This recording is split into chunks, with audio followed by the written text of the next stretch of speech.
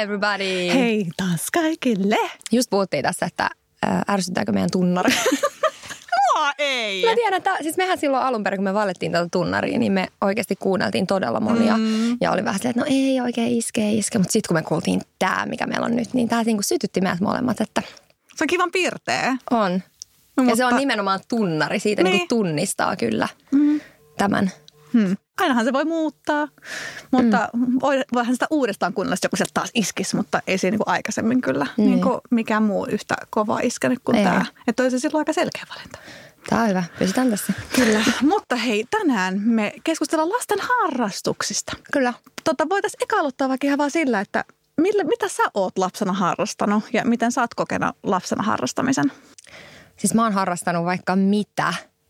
Mä muistan lapsuudestani just sen, että tosi monia lajeja kokeilin. Vanhemmat oli siinä aina tosi avoimin mielin viemässä eri paikkoihin, että se oli tosi kiva. Tosi pitkään harrastin pienenä balettia ja tanssia. Sanotaan aina jostain ehkä 5-vuotiaasta sinne niin kuin 14-15-vuotiaaksi asti. Että balettia silloin pienempänä, mutta sitten mä koin sen liian vähän semmoiseksi rauhalliseksi. Ja muistan, mä aina sanoin äidille, että mä en jaksa vaan venytellä siellä. Niin sitten mä menin mun kavereiden kanssa tällaiseen niin kuin diskotanssiryhmään ja showtanssityyppisiin. Sitten mä oon pelannut jalkapalloa. Minkä ikäisenä sä oot aloittanut jalkapalloa? Mä aloitin yläasteella. Mun kaveri aloitti jalkapalloa ja hän oli silleen, että hei, että aloitetaanko yhdessä. Ja sitten mä aloitin ja se oli kyllä vähän semmoinen niin kuin what was I thinking -tyyppinen nyt jälkeenpäin katsottuna, koska mä tykkäsin ihan pomputella ja vähän kikkailla ja se oli ihan fine, mutta mä muistan, että pelitilanteet, niin mä oikeasti suoraan sanottuna pelkäsin siellä kentällä. Mä olin pelasin laitalinkkiä, en tiedä onko se sitten laitettu mut sinne ns. Siellä aiheutan vähiten harmia, mutta joskus kun mä olin joku pakki tai jotain, niin herra jestas oikeasti, kun mä pelkäsin sitä, kun ne tuli pallon kanssa. Ja se oli vielä just semmoinen ikä, koska mä aloitin yläasteella, mä olin 13, että siinä kun tytöt on murrosian kynnyksellä, ihmisillä alkaa eri aikaan se. Ja niin kuin me ollaan aikaisemmissa jaksoissa puhuttu, että mä olin, mulla alkoi vasta aika myöhään murrosikä, vasta siellä 15-16-vuotiaana. Niin sitten jotkut, joilla oli jo murrosikä käynnissä, että se kasvaa kaikin puolin, niin mä muistan, kun mä olin semmoinen niin pikkuheiveröinen ja sitten osa tytöistä oli, että silleen kunnon kokoisia, tulee kunnon forsel siellä futiskentä. Mä oon vaan silleen, että help me. No kun siis sehän, mä en ihan suoraan sanottuna, mä en näe sua siellä kentällä. Vaikka mä tiedän, sä oot tosi hyvä kikkailemaan. Mä oon nähnyt, kun sä kikkailet, että sä osaat todella sen pallon hallinnan, mä tiedän tämän. Mutta itse pelitilannetta, niin ja muutenkin sun luonteen tietää, niin mä voisin kuvitella, että sä oot sellainen ihan sama, tässä se vaan. I don't need it. Joo, take the ball. Mulla on kyllä se kilpailuhenkinen puoli tosi vahva ja sit ehkä siinä jotenkin vaan ei sitten kohdannut niin paljon se ei ollut niin mielekästä, että mä ehkä enemmän nautin sit niistä, että meillä oli tosi hyvä jengi ja oli ihanat kaverit ja sai käydä niillä turnauksissa ja pelireissuilla. Se oli kaikki tosi kivaa, mutta sitten se tavallaan se ydinasia, se itse peli oli sitten se ehkä, minkä olisi voinut vaikka jättää välistä. Ja hyvä harrastuskokemus. Joo, mutta kyllä mä sitä pelasin varmaan 2-3 vuotta. Joo, mutta oli yläasteella. Mitä sulla olisi ala-asteella, kun puhutaan tälle ihan pienten lasten harrastuksista, sitten kun harrastuksia aloitetaan, niin mitä sä muistat ihan ala-asteelta? Mikä se ensimmäinen? Oliko se baletti? Oli, se oli se ensimmäinen. Joo, ja se oli ihan tyylin päiväkoti-iästä. Joo, se oli jostain 5-vuotiaasta asti. Näin. Ja sitä mä harrastin kanssa monta vuotta, varmaan ehkä 8-9-vuotiaaksi. Ja sitten tosiaan ala-asteikäisenä, sitten kun tämä baletti loppui, niin sitten tuli se diskotanssi, showtanssi. Muistatko, oliko sulla jotain muita sen baletin lisäksi? No mä oon jossain vaiheessa pelannut myös koripalloa, käynyt sählyssä. Mäkin. Siis mä oon kokeillut kyllä kaikenlaista. Ja mä aina muistan vielä ala-asteen ja yläasteen liikuntatunnelta, että aina jos oli pesäpalloa tai lentopalloa, niin mä aina innostuin kaikesta tosi herkästi. Että mä oon edelleen sellainen, että tykkään pelata erilaisia pelejä. Mä oon siinä aina messissä. Kaikkea on tullut kokeiltua. Mitäs sulla on? Siis mulla on tosi sama niin kuin sulla myös, että mä tykkään pelata ja mä innostun helposti. Kyllä. Mutta mulla kanssa mä aloitin, baletti oli varmaan ensimmäinen mullakin, että ehkä se on tämmöinen niin kuin oikeasti, minkä ikäinen sä olet? Varmaan just sellainen 4-5. Meillä oli vielä, että mun isoäitini paras kaveri niin oli baletin opettaja. Terttu Laakso ja piti semmoista lasten satubalettia silloisessa Tapiolan Esport Centerissä ja sitä mä aika pitkäänkin harrastin, että mun loppui se vasta siinä vaiheessa, kun hän rupesi puhua meidän äidille tai miettiä, että jos me oltaisiin menty ihan sen kansallispaletin puolelle. Mutta se oli sitten liian äiti kokee, että se ei ole sellainen maailma, mihin niinku ehkä haluaisi tyttäriään, niin se itse asiassa vähän niinku jäi meillä vasta siinä vaiheessa. Mutta balettia tuli tosi paljon pienenä, mutta mä myös ihan siis varmaan 6-7-vuotiaan tenniksen aloitin myös. Okei. Et tennistä pelattiin paljon ja mä oon isän kanssa aina oikeastaan pelannut. Isä on ollut se mun niinku tennispari. Että mä oon sen kanssa tosi paljon pelannut ja sitten mun kummisetä on oikeastaan tennislegenda. Terveisiä vaan Hedmanin Jarille. Niin ollaan tosi paljon sit myös hänen lapsien, kun he ovat meille tosi läheisiä, niin pelattu pienenä myös sitten tennistä ja ne on ollut ne mun ehkä lapsuuden, ihan kun puhutaan lapsuuden harrastuksesta. Niin. Ja sitten tosiaan tosi aikaisen aloitettiin myös laskettelu. Joo, se on sama kyllä, joo. Hiihtoa mä vihasin, Jesus Christ. Mä tykkäsin siitäkin. Oh my god. Mä olin kuule kouluhiihtokisoissa aina ja siellä kuule kärkihaminoissa. Kuule, tiedätkö, niin oli Mikakin. Sekin diggasi ihan sikana silloin. Mutta siis se oli jotenkin meidän sellainen kansallislaji ja se niinku tavallaan sellainen häpeä pilkku, kun toinen ei diggaa hiihdosta. Mutta se oli mulle, että vaikka mä rakastin koululiikuntatunteja, mutta kun hiihto oli, niin mä voi Jesus. Joo, joo, mutta mä ymmärrän. Kyllä se on ihanaa, kaunis, raikkaas ilmassa, kun on kiva sää ja mähän tykkään juosta, että se on tavallaan sama. Mutta jotenkin, ehkä mä nyt aikuisiellä voisin löytää sen uudestaan, mutta mä muistan, että lapsena niin mä en todellakaan lähde hiihtämään. Siis mä oon oikeasti jopa hiihtänyt kouluun. Wow. Oikeasti mietin. Landel, sitä vaakuolle, jossa oli lunta, niin sukset jalkaa. Tosi hyvä. Jos oli liikunnassa hiihtoa, niin why not? Joo. Niin kuin ne matkatkin. Joo. Mutta tälleen nyt kun miettii omien lasten harrastuksia, niin sullakin tytär tanssii. Joo, hän on nyt tanssikoulussa ja hän on tosi innoissaan siitä. Se on sellainen tanssikoulu, missä käydään vähän läpi kaikkia eri tanssityylejä tai tanssialoja, miten se sanotaan. Ja sitten tuosta kun he vähän kasvaa, niin sitten siellä voi valita, että mikä sitten on ehkä eniten se, mikä on sytyttänyt. Hän on käynyt myös tämmöisessä temppukoulussa, missä oli enemmän sitten, hän rakastaa trampoliineja ja roikkumisia, kiipeilyjä ja sun muita, niin hän on käynyt myös sellaisessa. Lukas ei ole vielä, vaikka Lukaskin aina sanoo, kun me mennään Liinan kanssa tanssikouluun, Oksomed. Ihanaa. Oksomed. Lukaskin on vasta 2. Tanssikoulu. Ja mutta ihanaa. Joo, niin. Että kyllä ehdottomasti, kyllä me ollaan vähän puhuttu, että ensi kesänä hänet voisi laittaa siis futiskouluun, ylläri, oh my god. Joo, siis ehdottomasti. Mä olisin nähdä hänet niinku ryhmässä tekemässä. Koska meidänkin nuori niin on selkeästi sellainen liikkuja, että se tykkää musiikista ja muusta, niin mä voisin hyvin kuvitella, että meidän nuoren kanssa menisi tanssikouluun. Vähän me ollaan puhuttu tosiaan, että joku voisi yleensähän 3-vuotiaalle ne harrastukset, oli se sitten minkä lajin parissa vaan, niin on aika semmoista leikkipohjasta kuitenkin vielä, että niin pienet ei jaksa ehkä keskittyä johonkin futistaktiikoihin vielä, mutta se on sellainen alkukosketus siihen lajiin tai johonkin tällaiseen ryhmätoimintaan, niin ollaan mietitty nyt tulevalle kesälle, että jos hän innostuisi. Joo, mä en muista, onko se, mun mielestä on vasta vuoden päästä, kun yleensä alkaa, niin se on tavallaan, mikä sen nimi on, prinssifutis. Okay. Tai prinssit ja prinsessat sen nimi on, että se ei ole vielä oikein kunnon pelaamista, se on vähän just sehän lajin tutustumista. Mutta meidän molemmat vanhemmat pojat, niin ne ei ikinä tykännyt siitä. Ne kokee, että ne haluaa päästä pelaa. Että ei ne teki kaikkea jotain ihan muuta. Joo, että ne oli ihan, että ne meni sitten molemmat vuotta vanhempien kanssa, jossa sitten oli jo tavallaan kunnon kerran viikossa treenit. Niin ne molemmat päätösivät, että mennä vuotta vanhempien joukkueisiin, mistä pelaa vieläkin. Joo. Koska se tavallaan lajin tutustuminen tuntui niin tylsältä, että ne ei vaan halunnut. Mutta se on aika jännä. Siis mä oon aika paljon miettinyt silloin, kun aikaisemmin ennen kuin Liilia aloitti mitään, että mikä on se oikea ikä aloittaa lasten harrastus. Ja kun aina kuulee vähän semmoista erilaista ohjeistusta, jotkut sanoo, että joo, että mahdollisimman aikaisin vaan. Ja sitten taas toiset puhuu sen puolesta, että ei saisi liian aikaisin, ettei lapset jotenkin kyllästy ja jotenkin näin, että mutta sitten jotenkin Liilian kanssa se meni hirveän luonnollisesti, että hän alkoi vähän niin kuin itsekin. Ehkä Daagiksessa sitten kaverit käy jossain ja puhuu siellä ja totta kai mekin vähän kyseltiin, että kiinnostaisiko sua mennä, haluaisit sen. Ja sitten se jotenkin menikin aika hirmu luonnollisesti. niin kuin, että se aloittaminen. Mutta kyllä mä niin kuin koko ajan tässä vähän mietin, että kuinka suuri vastuu mulla vanhempana on siihen lasten, totta kai on iso vastuu siihen lasten liikkumiseen, mutta siihen, että mihin mä niin kuin haluan laittaa mun lapseni harrastamaan. Koska nythän mä oon tässä tilanteessa, että jos mä sanoisin, että hei, mennään kokeilemaan tennistä, niin kyllä Lilia tulisi. Tai mennään kokeilemaan jalkapalloa tai ihan mitä vaan. Että kuinka, hän on kuitenkin vielä niin pieni, että hän ei tuskin osaa itse sanoa, että mä haluan nyt lähteä sinne tänne tonne. Että nyt mä oon tilanteessa, että mä kysyn itseltäni, että no okei, pitäisikö vaan niin kuin ottaa nyt yksi laji, joku, mihin häntä sitten alkaa niin kuin viemään, vai pitäisikö hänelle tarjota mahdollisimman paljon eri vaihtoehtoja, mitä hän saisi kokeilla vuosien varrella?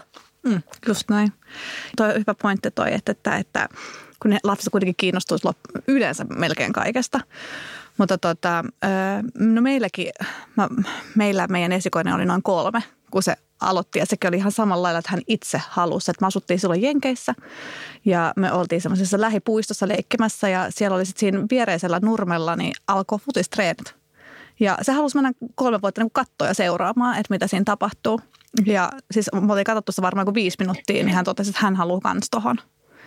Ja sitten me otin selvää, että siltä valmentajat, että mistä voi ilmoittautua ja miten. Ja viikon päästä me aloitettiin. Ja siitä lähtien hän on sitten pelannut, että kyllä se lapsi niin kuin aika itse, aika yllättävän aikaisin osaa ja vähän niin kuin hakeutua siihen, mikä kiinnostaa. Ja mä oon itse kanssa miettinyt, että mä haluaisin tarjota mahdollisimman monipuolista, että ne voi niin kuin löytää, että kokeilla erilaisia ja sitten niin kuin löytää pikkuhiljaa sen. Mutta meillä se on jotenkin ihan uskomaton, mitä esimerkiksi mä oon huomannut esikoisen kohdalla, että kun se palo jotain kohtaa on niin vahva, että vaikka mä yritän, vaikka mitä mä oon niin futiksen lisäksi, jos lätkä, että mä oon käyty luistelee ja mä oon yrittänyt, että mitä jos joku judo tai joku tämmöinen, ei niin kuin vähempää voisi kiinnostaa. Ei niin kuin pätkän verta. Että sillä on vaan niin vahvana se futis, mitä hän haluaa tehdä. Mutta nyt talvella niin mä sain semmoisen aivan ihanan, niin kuin ihana hetki tuli, kun me oltiin laskettelee, kun me oltiin yhdessä silloin tuossa jouluvälipäivien aikaa. Ja se on ollut mulle tosi rakas harrastus pienenä. Mä hirveästi olin odottanut sitä hetkeä, että voidaan koko perhe mennä ja toivon mukaan niin kuin tykkäisi siitä. Niin ne meidän esikoinen ja keskimmäinen molemmat tykästyi siihen niin paljon, että silmät säihkyen se meidän vanhin sanoi mulle, että äiti, että voiko tästä tulla mun toinen laji. Ihanaa. Ja se oli mulle niin kuin, ihanaa, että se haluaa jotain, mitä mäkin teen, eikä se ole sitä futista. Kun voisi kuvitella, että meidän taustalta aika moni kuvittelee, että me vaan pusketaan sitä.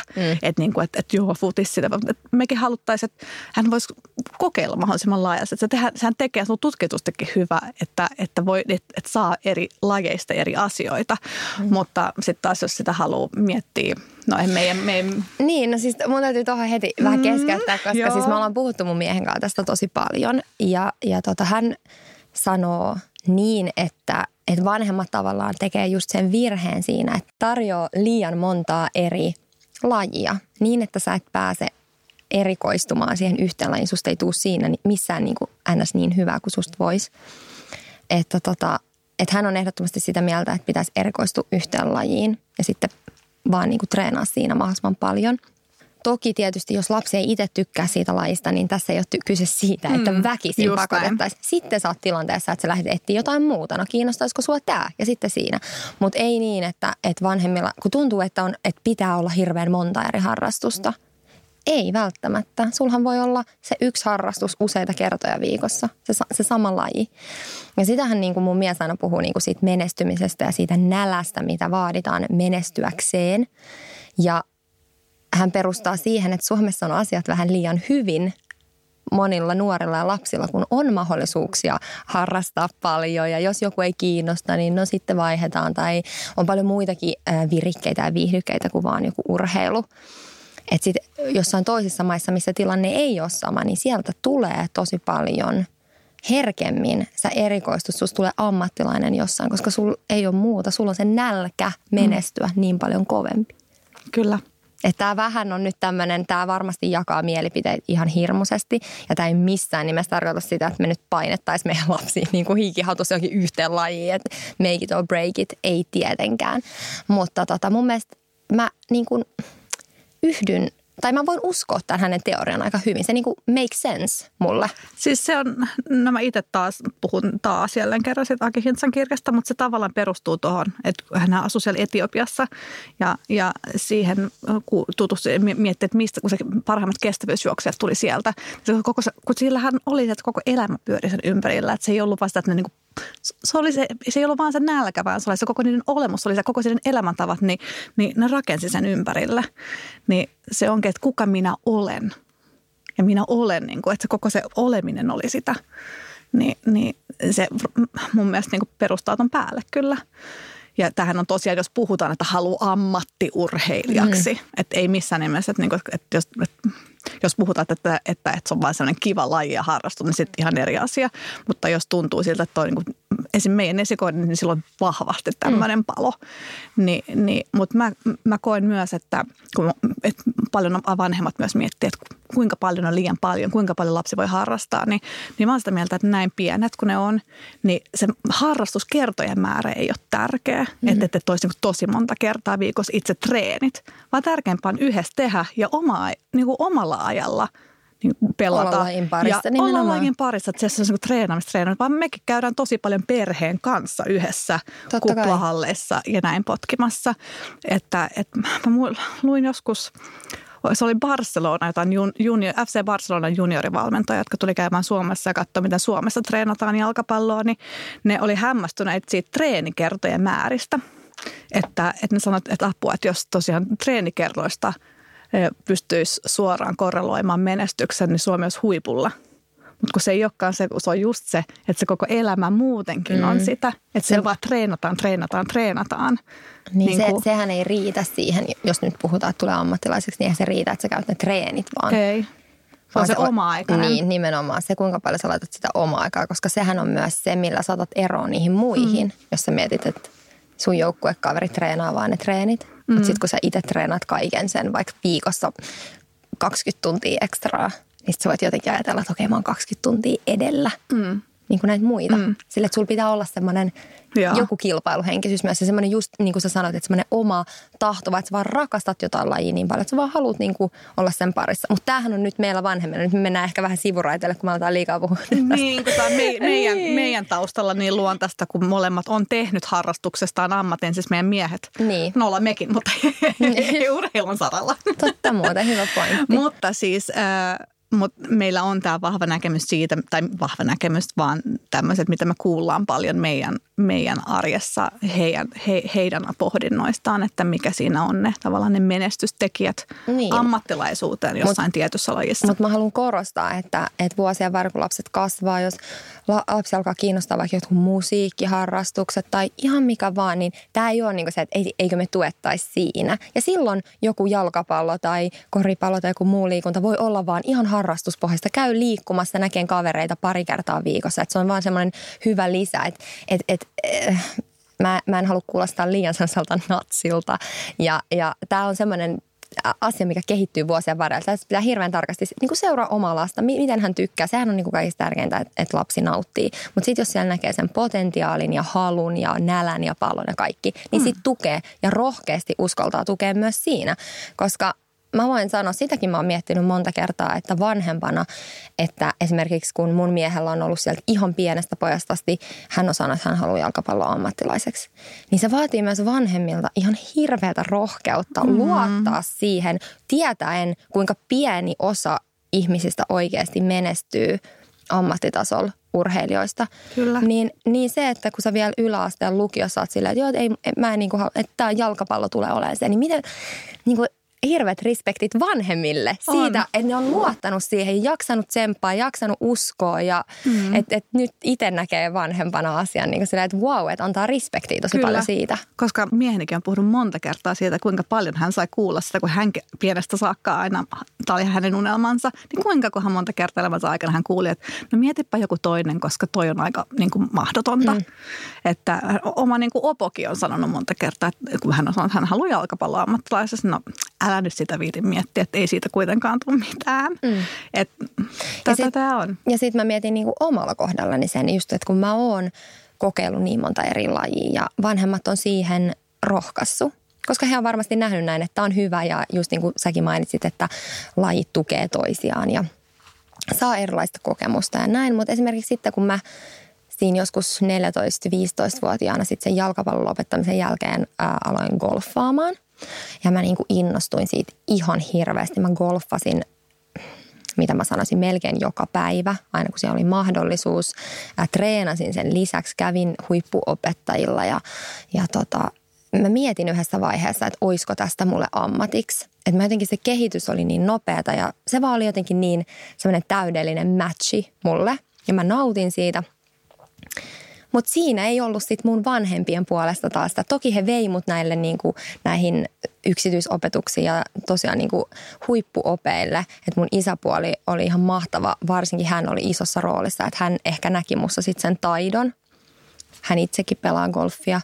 Mutta sitten jotenkin, en mä tiedä, jos vanhemmat olisi ollut siinä vielä, että sä niin supertukevana ja silleen, että joo, kyllä sä pystyt ja näin. Että he painotti tästä silleen, että okei, että nyt et lukiokunniolla ja sitten opiskelemaan ja ylppärit ja niin kuin, että ne painotti niin kuin luonnollisesti, mitä vanhemmat tekee ja mä ymmärrän 100%. Mutta olen vaan niin kuin joskus nyt Miklun kanssa ajatusleikkiä heittänyt siitä, että kuinka suuri merkitys sillä vanhempien halulla onkaan tuossa vaiheessa. Että jos he olisi niin kuin pushannut mua siihen golfiin ja luottanut muuhun ja antanut sen rohkaisun vielä, niin en tiedä, olisiko siitä voinut tulla mulle ammatti. Vai olisiko se sitten pitänyt olla mulla vielä niin kuin se halu vielä kovemmin, että mä olisin jaksanut ns. Taistella vanhempiani vastaan, jos he olisit vaan halunnut, että mä menen niin kuin opiskelemaan ja näin. Että en tiedä, että on tämmöistä ajatusleikkiä. Niin. Tämmöisiä asioita vaan pohtii nyt itse vanhempana. Ei, mutta toi on ihan totta, että sehän vaatii vanhemmilta myös tosi paljon. Niin. Että kuinka monen kertaan meidän miehet on kiittänyt vanhempiaan siitä, kuinka paljon on heille mahdollistanut. Niin. Että tämä on tosiaan heille ammatti tänä päivänä, kuinka paljon kuskaamista. Ja kyllähän se menee hirveästi varoja kaikki turnaukset ja niitä on ihan hirveästi, että niitä alkaa yhtäkkiä tulla näin nuorilla. Että niitä on ympäri Eurooppaa ja matkustamista jo tosi niin kuin suhteellisen pienillä. En ole pieniä koululaisia, jotka niihin niin kuin lähtee. Niin on se tosi iso satsaus jo vanhemmiltakin. Ja meilläkin meidän esikoinen, no hän pelaa vuotta vanhempien ryhmässä, noin jo koululaisia, mutta hän on vasta 6 ja heilläkin on 3 treenit viikossa. Et se on mun mielestä aika paljon. Se on tosi paljon kyllä. Että jos hänelle tuntuu, että niinku, vaikka mitä hänelle oikeastaan koskaan ole, että hän ei haluaisi mennä, niin mä niinku ikinä pakottaisin, että tässä vaiheessa, että mee. Niin. Mutta totakin, mitä moni ei välttämättä ajattele, niin sehän vaikuttaa myös teidän arkirytmiin ihan valtavasti. Ihan ne hänen treenit. Ja sitten vasta, eikö teidän keskimmäiselläkin ole jo treenejä? 2 kertaa viikossa hänelläkin. Niin, ja sitten vielä kun pikkuidenkin jossain vaiheessa aloittaa jonkun lajin, niin se on aikamoinen paletti myös vanhemmille siihen kaiken muun arkikiireiden keskelle, että kyllä se vaatii vanhemmilta ihan mielettömästi myös tämä lasten harrastaminen. On, että heti kun on just työpäiväpulkassa, päiväkotipäiväpulkassa, niin sitten pitäisi heti syöttää lapset ja sitten se niin kuin harrastukseen. Ja että on se aikamoinen niin kuin paletti pyöritettävänä, että siihen kaikkeen kerkee ensinnäkin. Ja se ei, mä itse koen, että se ei ikinä onnistuisi, eli lapsilla olisi se myös se halu niin kuin mennä ja niillä on hirveä innostus mennä ja tehdä tätä. Niin se on hyvin tärkeä ja myös vanhempana mä itse olen iloinnut siitä, että just tämän meidän poikien harrastuksen kautta niin mä oon tutustunut tosi paljon myös muihin vanhempiin näissä samoissa ryhmissä. Ja se on ollut ihana oma semmoinen ihan uusi ystäväporukka taas, jonka kanssa on ollut kiva niin kuin nimenomaan nauttia sieltä. Ja ne pojat taas on ystävystynyt tosi, että niillä on se selkeä oma jengi ja ne tykkää pelailla yhdessä ja se on kyllä, se on taas uusi rikkaus niin kuin toisellakin saralla. Että me ollaan kyllä hirveästi tykätty siitä yhteisöllisyydestä, mitä myös näiden harrastusten kautta tulee. Ihan varmasti ja kyllä mä aina puhun sen puolesta, että haluaisi viedä lapsia myöskin semmoisiin joukkojen lajien pareihin, koska se sieltä saa niin kuin kavereita ja sitä yhteisöllisyyttä. Ja itse kun miettii vähän ennakoivasti myös sitä ehkä murrosikää ja muuta, niin onhan se uskoisin olevan helpottava tekijä, jos lapset on jonkun urheilun parissa vahvasti. Että ei tule paljon semmoista niin kuin ns. Viikonloppusekoilua, mitä on ehkä itsekin joskus harrastanut. Niin jos on semmoista, että on pelejä ja turnauksia ja haluaa olla niin kuin joukkueelle osa, mutta se ei voi pettää joukkuetta myöskään, että ei voi lähteä miten vaan. Niin on se mun mielestä tosi tärkeä aspekti, niin varsinkin nuorilla. Mutta kyllähän toi tulee varmaan helpottaa vuosien varrella sitten, kun lapset alkaa itse menemään treeneihin. Varsinkin tässähän tulee taas tämä niin kuin Helsingissä asumisen hyvä puoli, kun julkiset liikenneyhteydet on niin loistavat, että pääsee paikkaan kuin paikkaan suhteellisen helposti. Että näetkö siis, siinä helpotusta vai onko se sitten kuitenkin se sama ralli? Siinä on vähän se, että koska meillä pojat kuitenkin pyöräilee ja sitten siellä on liikennettä taas niin paljon, että mä koen sen liikenteen niin kuin riskitekijänä versus se, että jos me mietitään jotain esim. Kauniasta, mistä mä oon itse kotoisin ja niin kuin mikä voisi olla meille sellainen mahdollinen muuttopaikka ehkä jossain vaiheessa, niin kun itsellä on se kokemus siitä, että tietää, että se pyörälaajaminen ja muu on niin helppoa ja sielläkin, kun siellä on tosi hyvät harrastusmahdollisuudet ja asiat lähellä, niin näen sen kyllä ihan niin kuin yhtä hyvänä. Siis totta kai riippuu paikassa. Jossain paikassa olet niin paljon kauempana, että se tarvitsee enemmän sitä kuskausta. Siis Tämä vaan, mulla on vaan tämä kokemus, missä kaikki oli lähellä, että sehän siinä on, että se riippuu hyvin paljon paikastakin. Ja nyt kun me ei olla aktiivisesti, mutta monen vuoden ajan aina koko ajan silmällä, että olisiko jossain niin kuin meille sopivaa seuraavaa, onko se sitten asunto Helsingissä vai onko se talo niin kuin Espoo Kauniaiden suunnalla, niin tosi paljon, että mulla ainakin vaikuttaa just tämä, missä miehellä tulee jo niin kuin savukorvissa, kun mä sanoin, että lokaatio, tai sijainti, niin on tosi tärkeää mulle, että siinä on niin kuin harrastusmahdollisuudet lähellä ja koulut. Että se on kyllä tosi tärkeä tekijä, kun miettii niin kuin noin monen pienen lapsen menemisiä, niin se on iso asia sitten tulevaisuudessa muutenkin. Mutta niin kuin me puhuttiinkin tästä niin kuin joukkuelajin tärkeydestä, niin senkin takia mun mielestä on ihana, että lapset lähtee jo harrastamaan pienen. Tulee nopeasti sellainen yhteenkuuluvuuden tunne.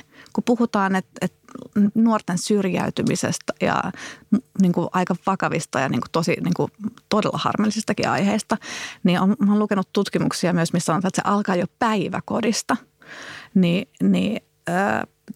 Jos sä löydät sellaisen hyvän harrastuksen, missä lapsi nauttii ja siellä on näitä muitakin, niin sekin tuo jo erilaista yhteisöllisyyden tunnetta.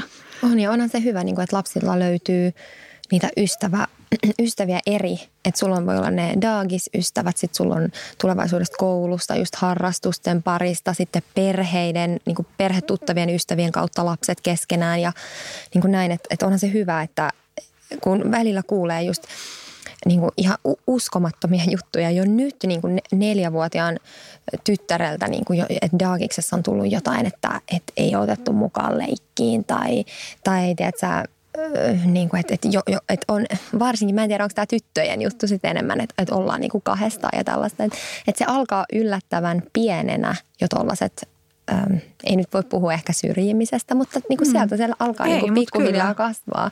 Niin esimerkiksi se, että on joku yhteinen harrastus, missä lapsilla on kivaa tekemistä yhdessä, niin se on ihan ehdottoman tärkeää. Kyllä. Ja toi just mitä sä sanoit, että se taas laajentaa sitä sen lapsen sosiaalista piiriä. Että se ei ole vaan just ne daagiskaverit tai ne äidin ja isän kavereiden lapset, vaan se taas laajentaa sitä niiden elinympäristöä ja tuo niille semmoista tietynlaista turvaa siitä, että hei, että tässä ympärillä on paljon ihmisiä, kehen voi luottaa. Ja meillä just nimenomaan nämä harrastukset on niin kuin vielä rakentanut lisää sen päälle. Että musta tuntuu, että toikin alue, millä me asutaan, niin me tunnetaan tosi hyvin sen alueen lapsiperheet. Että se on ihana fiilis, että missä tahansa liikkuu, niin on, että aina törmää tuttuihin. Ja meidän poikakin, me saadaan olla jossain kaupassa ja sanoo, että hei moi, Eino. Ja niin kuin, kuka hän oli? No se on tuossa niin kuin, siinä toisessa niin kuin futisryhmässä tai mitä tahansa. Että se on ihana huomata, että ne rakentaa niitä ihan omia sosiaalisia suhteita ja rakentaa sitä omaa sosiaalista piiriänsä. Ja se tuo semmoista pikkukylän tuntua myös keskustaan, mistä mä oon itse nauttinut. Että tuntuu, että on paljon ihania ihmisiä ympärillä. Niin sen takia myös mulla on hirveän vaikea miettiä ehkä niin kuin muuttoa tästä kohtaa pois. Että mulla on jotenkin niin juurruttu ja tykästytty niin niihin perheisiin, keiden kanssa tätä arkea jakaa. Niin, ja tämäkin on varmaan aika ratkaiseva aika teille. Just sitten, kun teidän esikoinen aloittaa koulun, että missä koulussa se sitten olisi. Tai eihän sitä tietystikään voi suunnitella elämään niin, mutta olisi varmaan ideaali, että ei heti sitten koulusta vaihda toiseen kouluun. Tai niin kuin, että... Kyllä.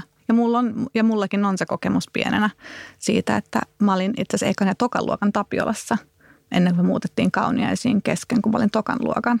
Joo. Ja kun tosi moni puhui nyt just, että tämä on se ratkaiseva kohta, mutta itse asiassa mä koin sen tälleen näin jälkeenpäin, niin musta oli ihanaa, että mulla oli just kavereita vähän siellä sun täällä. Että mä koen taas, että mun elinympäristö laajeni. Että mä en ehkä koe niin pahana asiana, että vaikka se muuttuisikin kesken.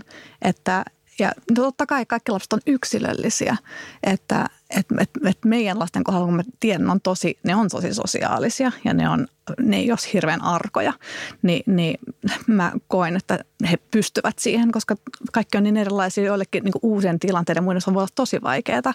Mutta just tästä erilaisuudestakin on tärkeää, että mä huomaan, että esimerkiksi meidän keskimmäinen ja nuorin on taas hyvin erilaisia kuin meidän vanhin, jolla on tämä selkeä pallo. Hekin tykkäävät hirveästi potkia palloa, mutta heillä on myös, että meidän keskimmäinen rakastaa musiikkia ja se on niin kuin ihan, mä näen sen pienää rockistarina vielä, että se rakastaa esiintyä ja se on semmoinen tosi niin kuin äijä ja niin kuin, että mä muistan sen Petteri Punakuonon esityksen, se oli niin säpä. Se laittoi arskat päähän, nahkatakin päälle ja rupesi laulaa Petteri Punakuono.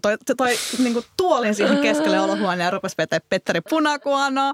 Mutta siis se on niin meidän rockistara kyllä, että se on semmoinen meidän äijä muutenkin aina ollut. Yritetään olla mahdollisimman herkkä niille lapsen omille haluille, että mitä he toivovat ja haluavat harrastaa. Että meidän keskimmäinenkin tosiaan haluaa sitä futista pelaa, koska se näkee myös paljon, kun isoveli ja isovelin kaverit pelaa. Mutta kyllä mä niin yritän koko aika vähän katsoa, että haluaisiko se aloittaa kitaratunnit tai haluaisiko breakdance-tunneille tai mikä niin kuin voisi olla hänelle, mutta toistaiseksi toi on nyt ollut se. Ja hän myös tykkää niinku autoista paljon, että katsotaan, että päädytäänkö me vielä jonnekin niinku motocross-radoille. Eihän sitä voi tietää.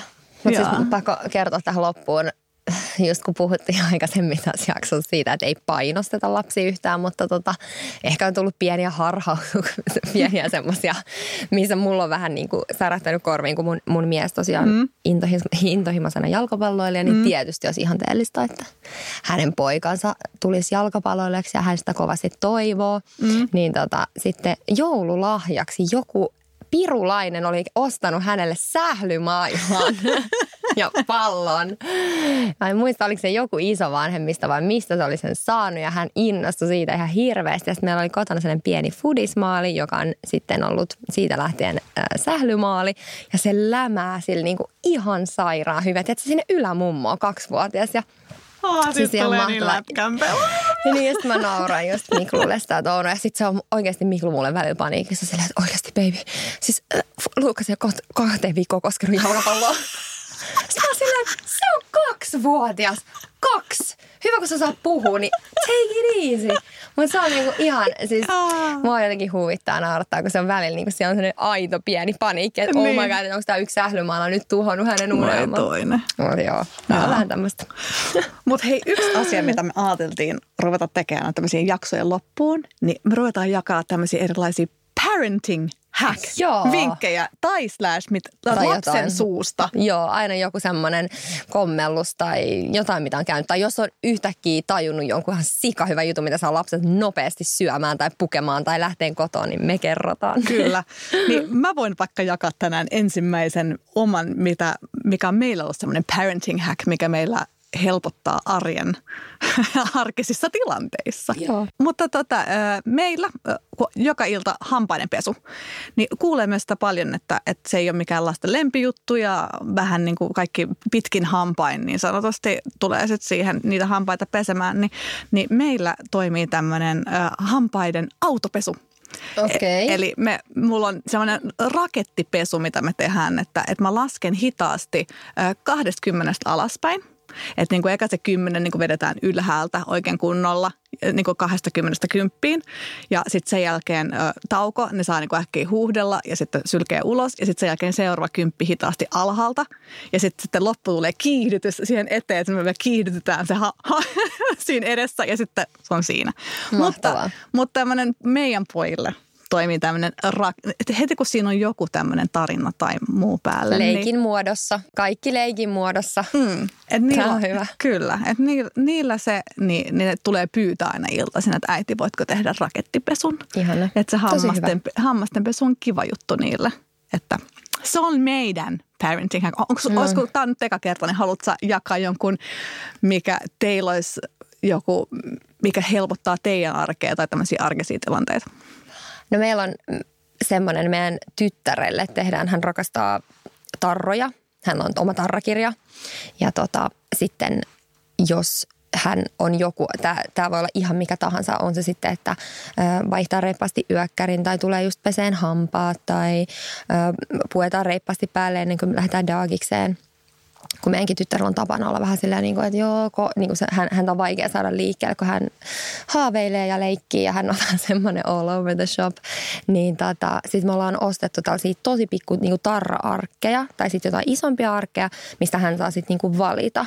Eli sitten joku tämmöinen pieni arkinen rutiini, kun hoidetaan kunnialla läpi, niin hän saa sitten valita aina jonkun tämmöisen tarran. Ja sitten hän on semmoinen niin jääkaapin ovessa on sitten semmoinen kanssa taulukko, mihin hän niitä saa liimailla, niin se on ollut semmoinen, mistä hän on innostunut näistä tarroista. Ja sitten kun hänellä on semmoinen mun vanha tarrakirja, missä on kaikki pehmotarroja, kiiltotarroja ja kaikki erilaisia nallepuhtarroja ja muita, niin sitten hän aina fiilistelee, että minkälaisen tarran hän seuraavaksi saa.